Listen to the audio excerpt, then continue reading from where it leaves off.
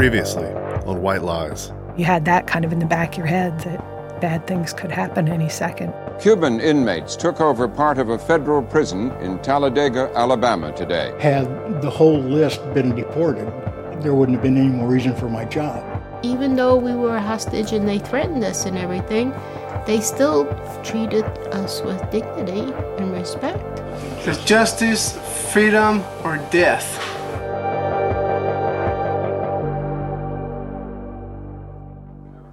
These guys, Chip and Andy, more people working on the Cuban stuff. Okay. We're in downtown Atlanta at the offices of the Atlanta Legal Aid Society. And our guide, Gary LaShaw, a longtime staff attorney here. Let's go upstairs. I don't know if Angie is here. I mean, I'm happy to talk to you guys. I'm a little scattered today because of stuff. But While Gary is now retired, he worked here for 20 years, and he still does a lot of volunteer work for legal aid. So he finds himself in the office quite a bit. I'm going upstairs, but we'll be up and down, so don't lock me out. Gary wants us to meet some of the attorneys, the building manager, the security guy. Hey, this is Chip and Andy, more Cuban stuff. And he's doing all this because he wants us to have access to what has been brought out of storage and placed in the basement. All right, let's go back down. When the men on the roof took over the prison in Talladega, they'd asked the FBI if Gary LaShaw could be one of the mediators. And they'd asked because LaShaw had represented many of them for years in their attempts to get released. If you were on that list to be deported and you were still in custody, you ended up in Talladega. And I was at Talladega. That's how I spent my Saturdays at least every other weekend. We got a bunch of volunteers from Atlanta, drove to Talladega, talked to clients. Lawyers and volunteers for the Atlanta Legal Aid Society had represented hundreds of these Cuban clients. There was some sympathy for the situation they were in. I mean, people who had been following it knew that these people were being indefinitely detained. They're not being held because they're charged with a crime. You can't just keep these people in jail until they die. The legal defense from dozens of attorneys for hundreds of clients generates an enormous amount of paperwork. And those records are now sitting in this room in the basement. The entire legal history, basically the entire saga of what had brought those men from Cuba to the roof of the prison in Talladega. Maybe it's easier to scan. There's all kinds of crap here. There's a whole wall of legal boxes stacked one atop the other. We pull one out to take a look. See, some of this stuff, like you see Cuban files, attorney records, that's mixed between the asylum issue and the indefinite detention. Attorney notes, attorney correspondence. There's some stuff. If the men on the roof were gone, if the earth really had swallowed them, we knew when we first saw this room that the search for them ought to start here. I don't know what all these are pictures of. Wow. That's the guy who was number 12. These are guys who were killed in the prison. Software, floppy disk, Cuban files. What can you do with floppy disks these days? We'd end up spending a lot of time scanning the files in the basement of the Atlanta Legal Aid Society. Cuban files, government records, 1 of 3, Department of Justice. Prison box, 2 of 2. Cuban detainee index, list of deported detainees. Ooh, that sounds promising.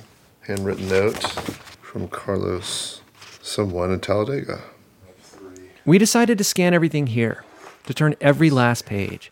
And by the time it was all over, we'd created a searchable database of 23,940 pages. And this database, filled with names, dates, details, case numbers, it would become a guide to our reporting for years to come.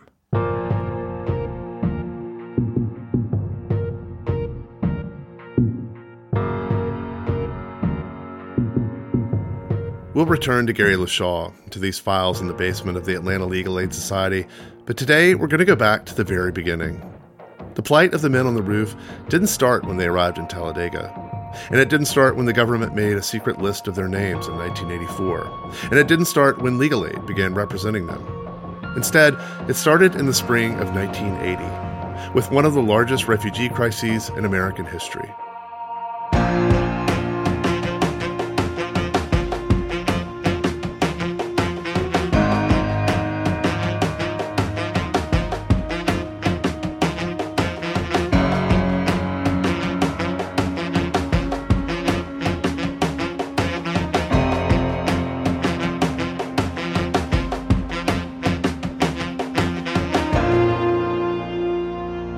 From NPR, this is White Lies. I'm Chip Brantley.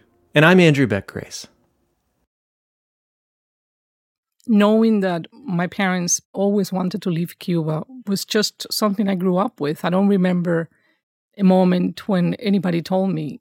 It didn't have to be said. It was just there in the background, or sometimes even in the foreground of our lives. That's Mirta Ojito. She's a journalist and writer living in Miami, but she was born in Havana in 1964. Both my father and my mother were from the countryside. Both had very little education, 6th grade, from rural schools. He drove a truck, and my mother worked at home. She was a seamstress. He was a well-read man. Well, both were very good readers, but particularly my father had the idea that there was another way to live. 5 years before Mirta was born, Fidel Castro had come to power at the end of the Cuban Revolution, a long and dramatic guerrilla war against Cuba's corrupt dictator. And early on, Castro signaled his allegiance to the Soviet Union. This was peak Cold War, when the U.S. and the Soviets were competing for influence all over the globe. But up until this point, most of that had happened far away from the U.S. Now, just 90 miles from Florida, Cuba was poised to become the United States' communist neighbor, the Soviet Union's only ally in the Western Hemisphere. Though he never particularly liked the previous regime, he felt he had a degree of personal freedom that had been taken away from him. And it was that personal freedom that he really needed in his life, and that he was willing to sacrifice everything and leave Cuba to obtain again. Mirta's parents were denied a visa from the Cuban government shortly after the revolution because her father was still of military age. But throughout the 1960s, hundreds of thousands of Cubans who were wealthy and connected enough to get off the island did so. And to encourage Cubans to come to the U.S., President Johnson signed the Cuban Adjustment Act of 1966. The new law meant that the U.S. would treat Cuban immigrants differently than those from other countries, granting them, among other things, a much faster road to a green card. Basically, if you could get to the U.S., you could stay. One of Mirta's uncles got out in 1971, but Castro, seeing so much of Cuba's professional class leaving for the U.S., clamped down on the exodus. In 1972, he ended the program known as the Freedom Flights, which, over the course of 7 years, had brought 300,000 Cubans to the U.S. Castro called all those who had left or who wished to leave enemies of the revolution, gusanos or worms. But the 70s in Cuba, I would say from 1972 to 1979, Cuba was truly an island, perhaps for the first time in its history. No one was leaving and no one was coming in, except certain people from the Soviet bloc. We were isolated from the world. No communications, no magazines, no radio, no TV, and no tourists. But then, in the summer of 1979, with the Cuban economy in freefall, Castro desperately needed an influx of tourist dollars. So he did what seemed unthinkable at the time. He agreed to let Cuban exiles in the U.S. back to the island to visit family. Among these visitors were some of Mirta's family, including that uncle they hadn't seen in 8 years. These people that for years and years we have been taught to hate. They had been called gusanos, worms, because they had left Cuba and they had, quote-unquote, betrayed the revolution, which was akin of betraying Cuba. And all of a sudden they return as butterflies rather than worms, and I understood that we had been lied to.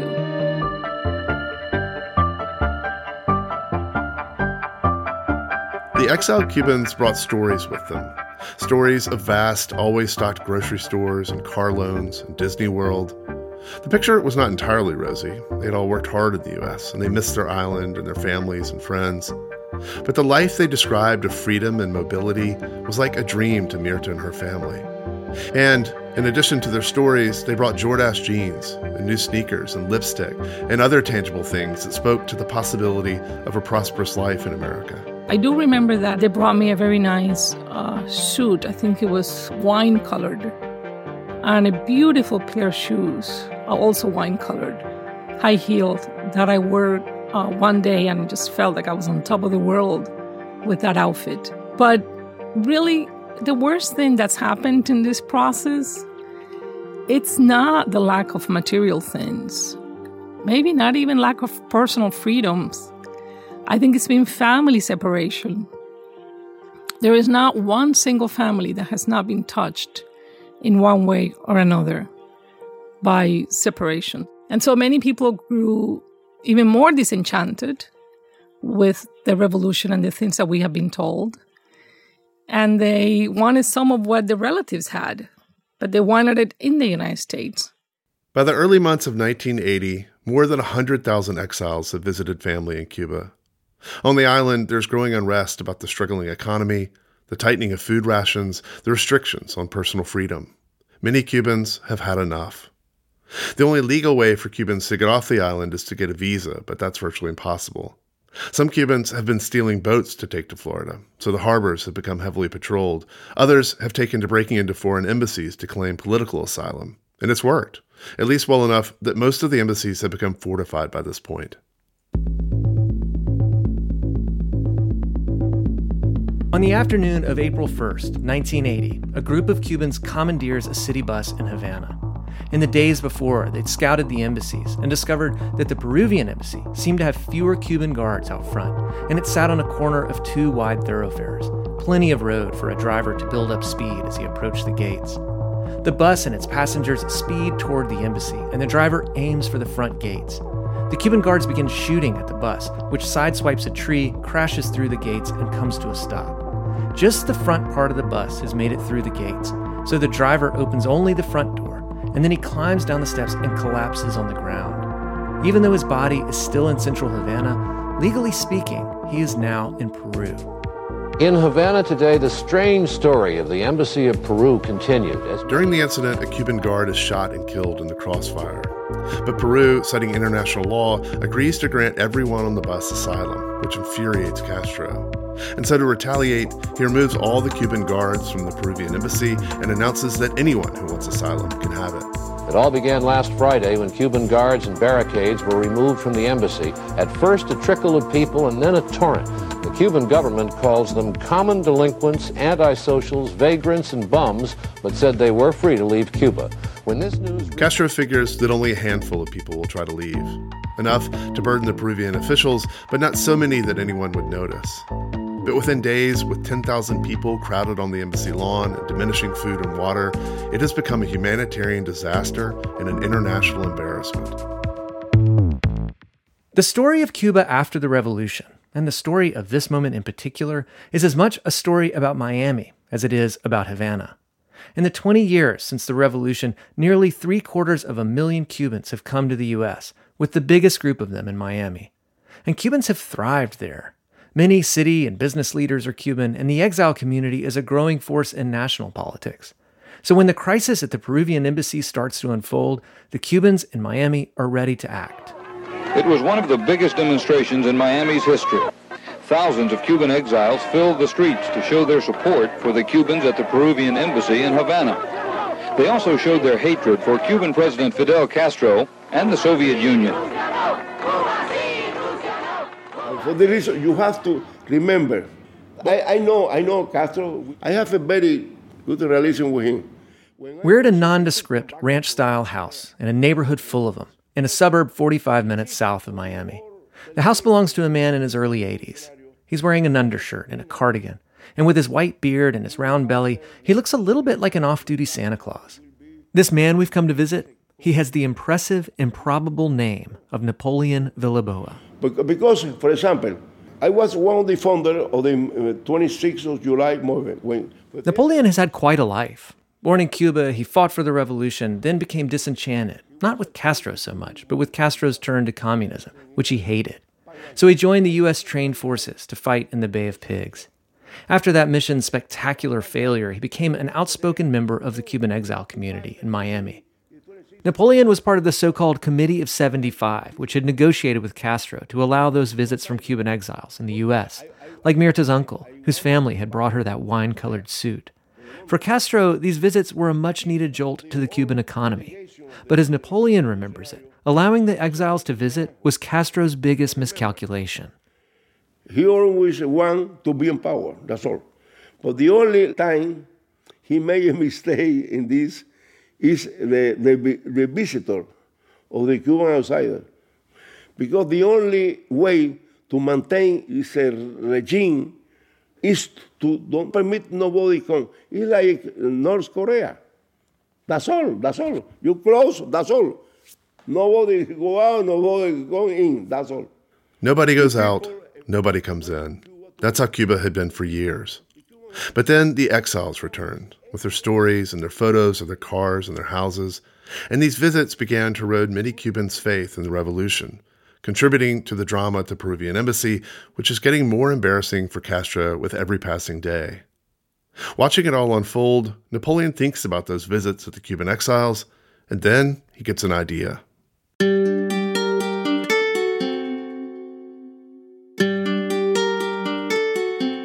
This is the story Napoleon tells about what happens next. Even though he had been exiled from Cuba after the Bay of Pigs, in 1980 he still has many friends in the Cuban government, including one of Castro's closest advisors. He explains his idea to the advisor, who then takes it to Castro. The next day, Napoleon is in Havana waiting for an audience with the Cuban leader. When it's finally time to meet, Napoleon is escorted to a private floor in the Riviera Hotel and offered a scotch. When Fidel arrives, Napoleon stands to shake the Comandante's hand. Castro hugs him instead.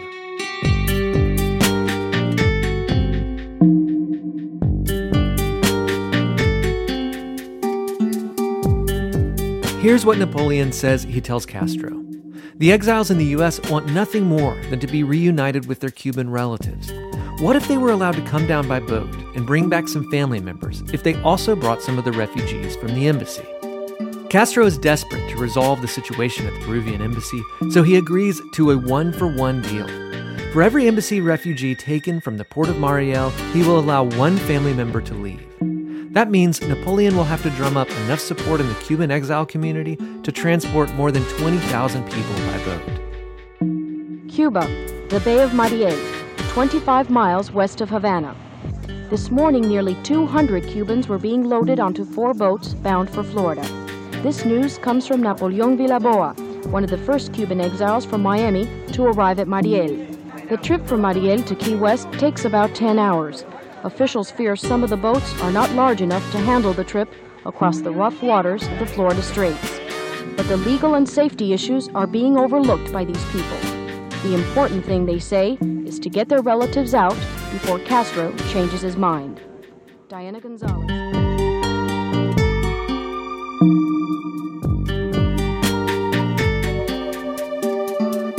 This is the beginning of what will soon be known as the Mariel Boat Lift. And as Napoleon leads the first fleet of boats across the Florida Straits, word is already traveling throughout the exile community.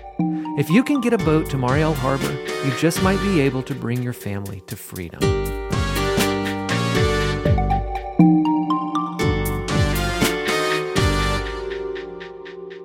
Now, there's no violence attached to Key West's history. It's always been a real easygoing, ethnic, multi-sexual, multi-whatever kind of melting pot of a town because it's a little island racked by hurricanes and fires. It's an all-wooden town, so it's burned down more than a few times. That's Bud Navarro. He's lived in Key West since the mid-1970s and sees himself as a kind of expat from the mainland. It's unclear exactly what Bud does for a living, but he's a raconteur who writes books about local legends and his memories of the nearly 50 years he's been in the southernmost point of the U.S. When we got here, the whole town was broke down, cheap, and chipped gray. The whole town was just chipped wooden houses, and they were all gray. You'll see a few of them here and there. And the reason they were gray, which is now a color you may not use to paint a house, is because everybody stole their paint from the Navy base. So all the houses were painted battleship gray. Bud remembers early April of 1980, when the first boats, led by Napoleon, are crossing back from Mariel with the Cuban refugees. The night before the official announcement hit the news, we were taking a break from a restaurant up the street, and suddenly we hear cars honking, people waving Cuban flags, going all crazy all over town, and they had received shortwave transmissions from their Cuban relatives that Fidel was letting grandma essentially come, So suddenly there's a number of Miami Cubans coming down with suitcases loaded with money, and the idea is they're coming down here to charter a boat to take them over to pick up grandma. Here at Marathon, about 14 boats, from rickety 21-footers to a new turbo-powered Carrera, awaited clearance to sail from U.S. Customs. I'm going to pick up some relatives for my mother. How long has it been since you've seen these relatives? I've never seen my The ones I'm going to pick up, I have to bring some with me. They can verify that that's them. We got letters, and when we get there, we give them the names, and hopefully they'll come with us, you know. I don't know. I might go there, not even bring none back. But I'll bring somebody back.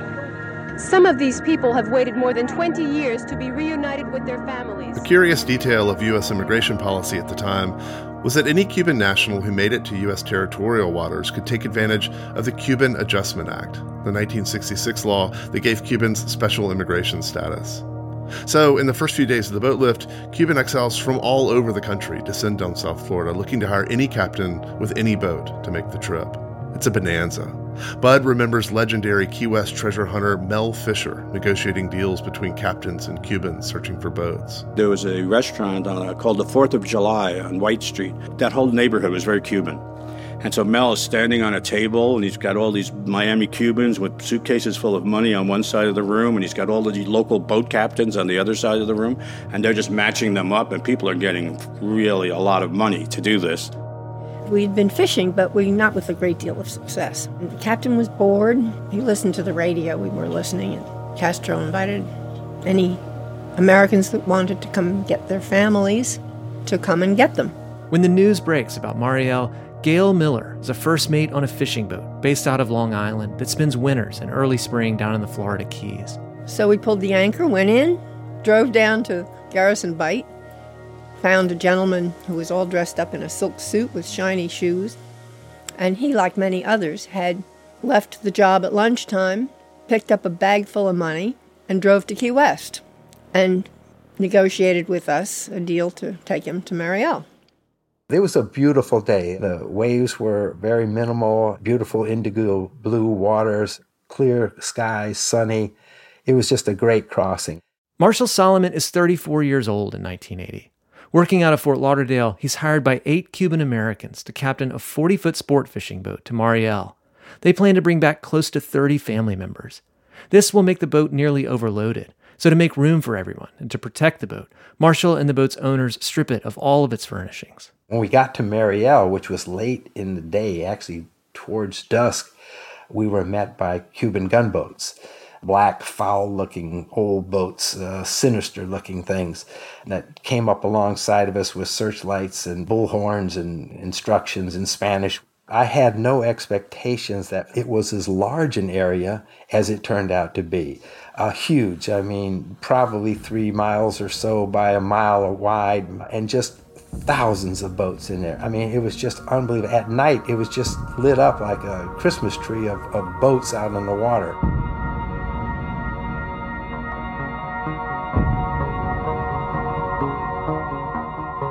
A week into the boat lift, when Marshall leaves for Mariel, more than 1,000 boats have already made the journey.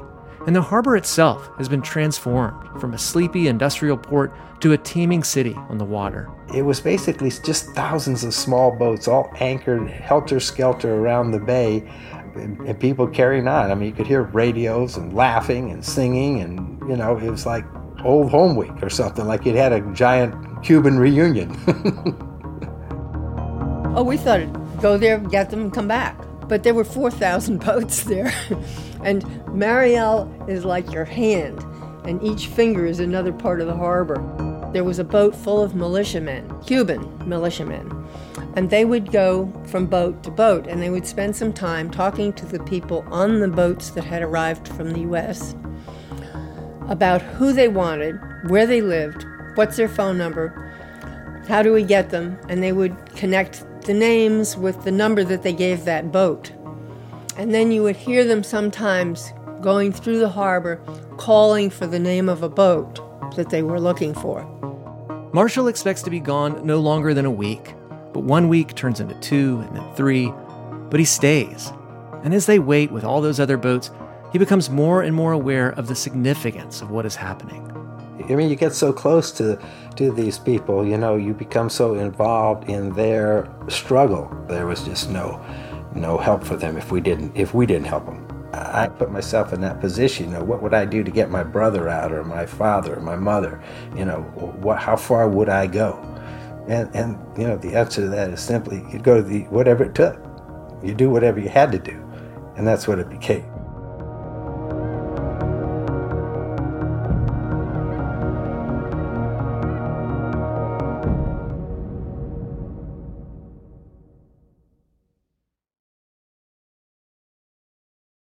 there was an announcement in the paper saying that there were boats headed our way. And so my father immediately went to call his brother. And when he called, he was told that his brother had already left in a boat. My mother then went to get her sister, who lived in a sort of faraway neighborhood. And then when I woke up the next day, I woke up with my mother and my aunt crying at the foot of my bed because supposedly we were leaving Cuba that day, that very day. Castro's announcement that anyone who wanted to leave could do so breaks something loose in Cuba. Families who have resigned themselves to the idea of never being allowed to leave are now presented with an extraordinary opportunity. All around the island, in hushed conversations, people discuss their options. Mirta and her family don't end up leaving the day she awakens with her mother and aunt crying at the foot of her bed, but they do begin a process, and that changes everything about their lives. The months of Mariel were extremely difficult in Cuba. I'm not going to say we had the beginning of a civil war, but at times it seemed like it. The government instigated so-called acts of repudiation. So the moment that it became known that you were leaving the country through the Mariel boat lift, a brigade of neighbors or maybe co-workers or just people, random people, would descend on your house and they began yelling and throwing tomatoes or eggs and calling you names and harassing you. In some cases, it got physical, it got violent. There has been violence in Cuba against Cubans trying to leave the country, and there was more today. At the U.S. Interest Section offices in Havana, 1,500 Cubans trying to get visas were attacked by Cuban security officers. In gangland style, the security men pounded the Cubans with clubs and chains. Castro enlists the government-organized neighborhood watch groups, officially called the Committees for the Defense of the Revolution, to ramp up their surveillance and intimidation efforts and to commit these so-called acts of repudiation. The people of Cuba are marching again in a kind of political carnival. And there are government-sponsored marches, too. NBC News gets a reporter into Havana to cover it all. It has always been an article of faith of the Cuban Revolution that the threat to Cuba is foreign, specifically the United States. Now the regime is doing its best to ignore a new and frightening possibility, that the real threat to Cuba is inside Cuba itself, inside the minds of thousands of Cubans who have grown up with the revolution. Bill McLaughlin. Those NBC days, from the time I heard we were leaving to the time when I actually left, were very, very tense because we had to pretend that we were not leaving, or we would also be victims of an act of repudiation. The day that I thought I was leaving, I called my friend Kathy and I asked her to do my hair. Now, I never, ever did my hair. So when I called her, she knew something was up. She knew there was no party, or she would have gone too, so it had to be something different. But she never asked. She washed my hair in the sink, put the rollers on, fixed my hair really pretty, and then went home. And never once asked me why I wanted my hair done, which to me is really very telling about Cuba then. We're good friends, people who've known each other since they were kids. Our parents knew each other, and we were neighbors too. Can't be honest. Can't really say something as huge as, I'm leaving Cuba, possibly today. So I didn't tell anybody. People were just afraid, and people knew that something was happening because my generation had never experienced an upheaval such as that one. We felt it was just a civil war. In 1980, Ariel Gil is 19 years old. He's gifted with languages. He had just been hired as a Russian interpreter at the Ministry of Exterior Trade when, like practically every male of military age, he's drafted to fight in Angola, in a war he wasn't even sure he believed in. Since the mid-1970s, Castro has been sending thousands of troops to Africa as part of Soviet-backed military operations. Ariel remembers vividly seeing the first caskets coming back from Angola. I do recall, for instance, Carlos Almenares, who was my age, and we basically completed our elementary school together. He died in Angola. He was one of the first from my town that was drafted to Angola, and he was killed. And I attended his funeral. His coffin was draped with a Cuban flag, and it was an open casket. Here is Carlos. His body is definitely in a box. And I'm young. I'm his age. I said, well, it could have been me. Could have been any of us. So for Ariel Gil, in the barracks east of Havana, the idea that he might be able to finally get off the island and avoid the horrors of fighting in Angola feels like the answer to a prayer. The only way you could get out of the army was by medical discharge. So I concocted a plan. Whenever they asked us to go to sleep, they would see me walking around, and I said, well, what do you want me to do? I can't sleep. I would constantly go into the infirmary, and the doctor would say, we're busy, we can't see you. I said, well, I don't care, because I'm not moving from here until you see me. Because I said I haven't slept in 12 days, so I was making myself sick. I had rings around my eyes. I lost an enormous amount of weight. I was creating a case justifying the medical discharge. And finally, it works. He receives the medical discharge, moves back in with his parents, and begins making arrangements to leave on the boat lift. I told Mom, I said, listen, you cannot tell anyone. And I said, I'm not going to have neighbors break our home that worked so hard to build. And so this is my plan. I didn't even bother to tell my dad because I knew I was going to break his heart. So once it was, cemented and a sure thing, that's when I gathered my brothers, my parents, and my sister-in-law in our tiny little living room, and I told them.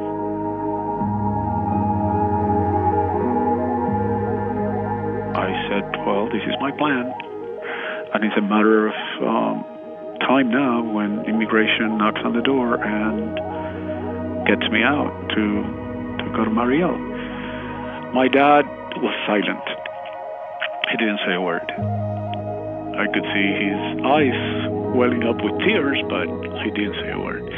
And my mom, of course, had no choice because she already knew that if she cried, I would stay in Cuba. Do you remember that kind of last, leaving to go to your friend's house, knowing that this is kind of it and not knowing necessarily what's going to happen to you and if you're going to see your family again and what that was like for you? Wow. I'm saying wow because I had never stopped to think about leaving the house. Not until now.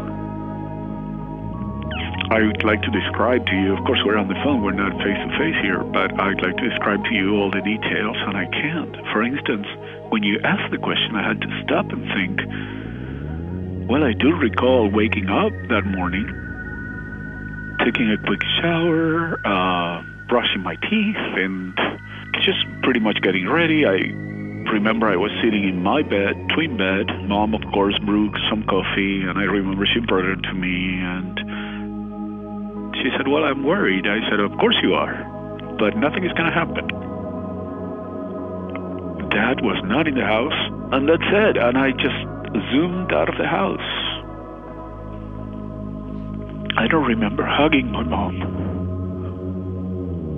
I guess I was so desperate to leave, I didn't look back.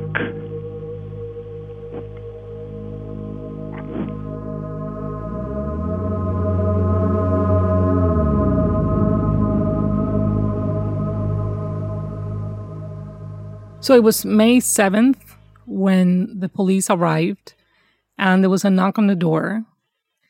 And I was home getting ready for school. I was having lunch. I was having a sandwich, an egg sandwich, and a yogurt. I mean, I knew that somebody was already coming upstairs because I heard.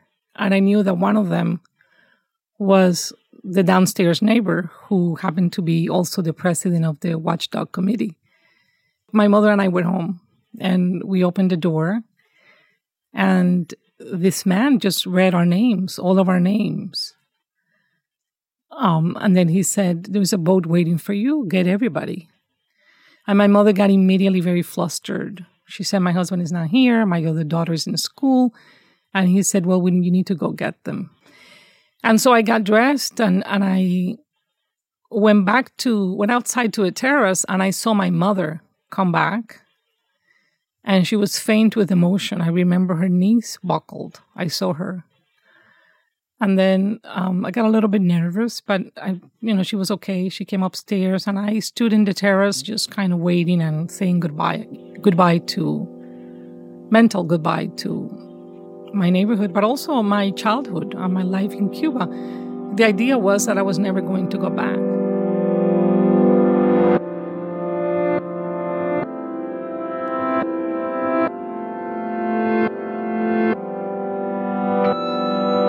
Here's how it would work. The Cuban authorities would come for you.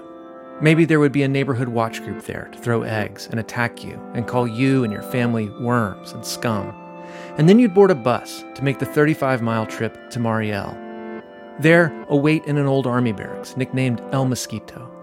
Whatever you've taken with you from your home is at risk of being confiscated. Wedding rings are taken. Most refugees leave Cuba with only the clothes on their backs.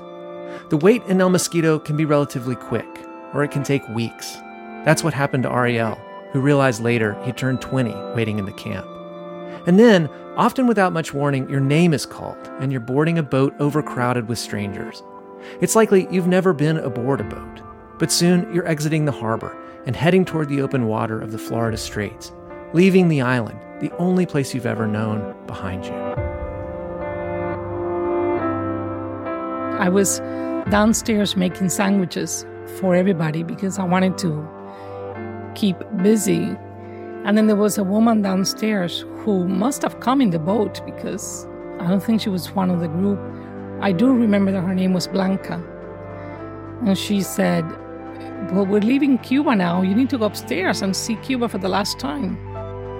And so I ran upstairs and I saw us leave, and you could see the outline of the island, all green, and as we were leaving.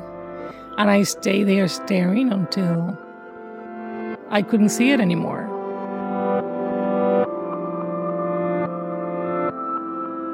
The boat captain, Marshall Solomon, ends up spending nearly a month waiting in the harbor. By the end, he's running out of food, and Cuban authorities have jacked up the price of all the supplies in the harbor. He thought he'd leave with nearly 40 people aboard, which was already too many for the boat.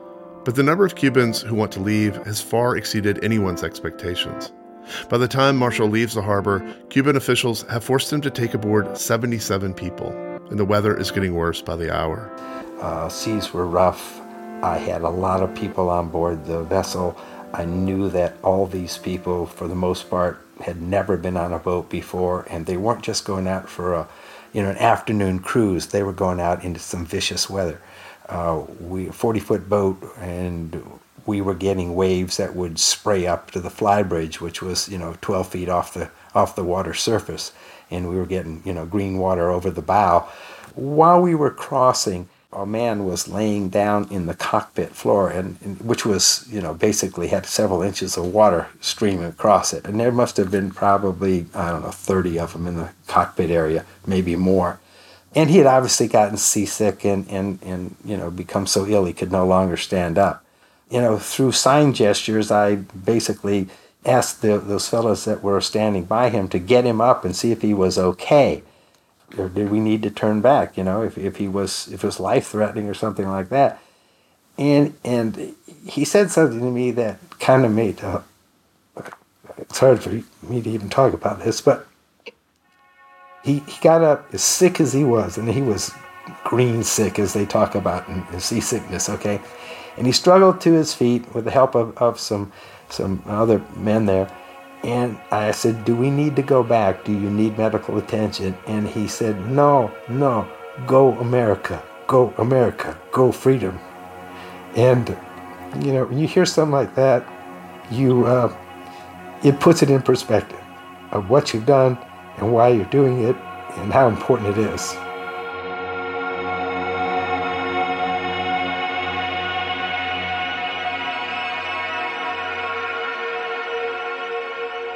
And that's it, right? That's the kind of immigration story we'd like to hear. We're the beacon on the hill. It's Ellis Island and the Statue of Liberty and the huddled masses yearning to breathe free. Sometimes this kind of theater can be a good thing. Because in this case, we were living up to this story we tell about ourselves. And it's not theater, but history, to say that most of the people who came during the boat lift ended up embodying the kinds of stories we like to hear, the good kind of theater about immigration. Stories of families reunited and American dreams attained.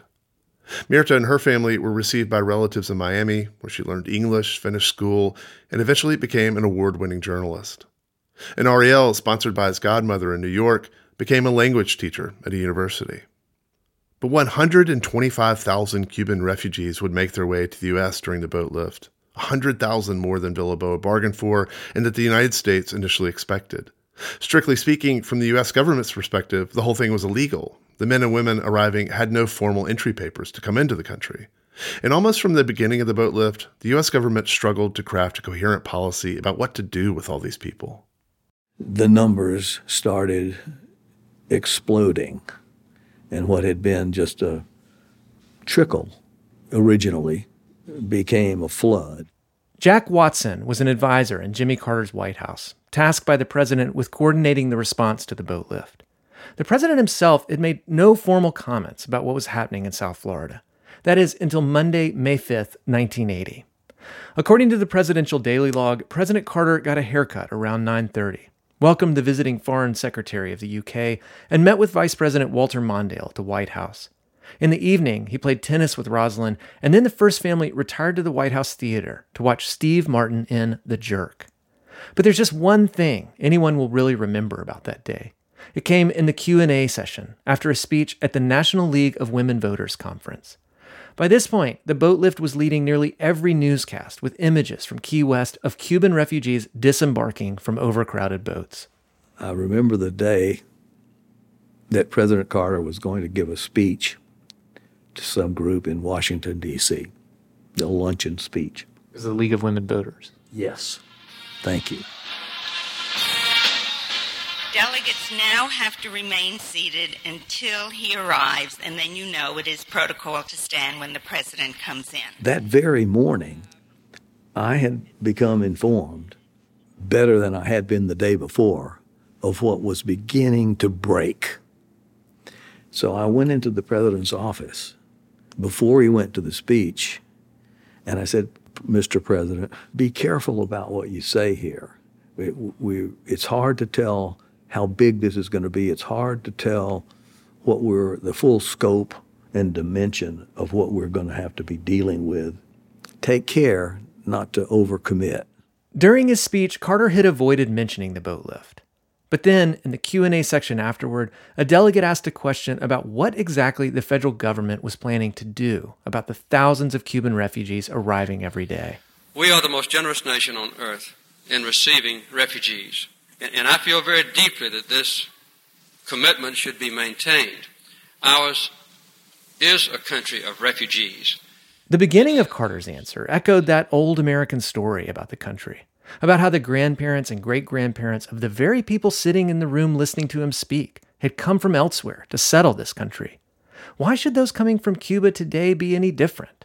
He was leaning into the theater here, imploring his audience to welcome the stranger, to be empathetic to the plight of these migrants. And he was doing a pretty good job of not making any specific commitment toward the Cubans, at least until the very end. But we'll continue to provide an open heart and open arms to refugees seeking freedom from communist domination and from economic deprivation brought about primarily by Fidel Castro and his government.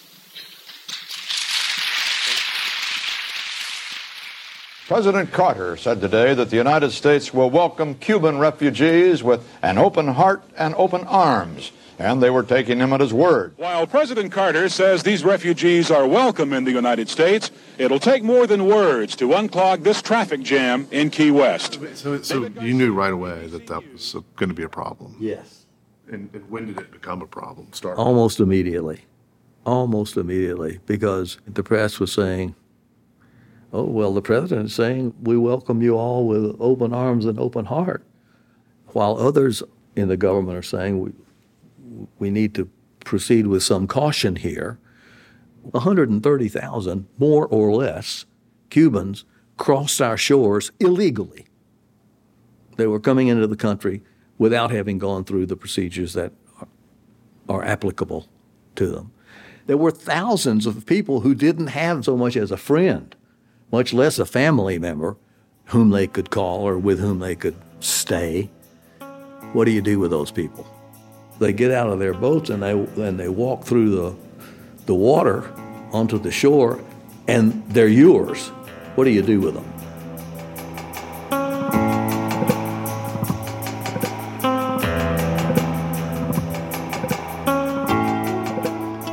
For those like Mirta and Ariel, who already had family in the country, the process was straightforward. But for everyone else, those arriving with no connections in the U.S., with only the clothes on their backs, the government was scrambling to figure out what to do. And it was all about to get much more difficult. What for weeks had been cast as the Freedom Flotilla was, in the national imagination, becoming something much darker. These are sociopaths. They're not good citizens. They have no potential to be good citizens. A lot of them came from prison in Cuba. It'd be like if an invading army was dropped in here to rape, pillage, and burn in our town. These rumors just sort of went crazy.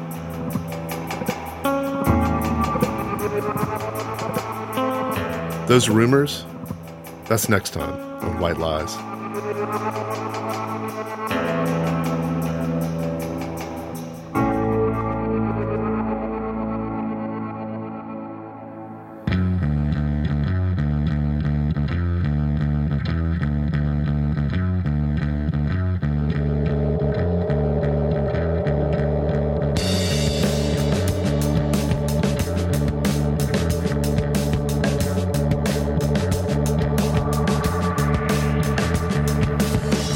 If you want to hear our next episode now, before everyone else, sign up for Embedded Plus at plus.npr.org/embedded, or find the Embedded channel in Apple.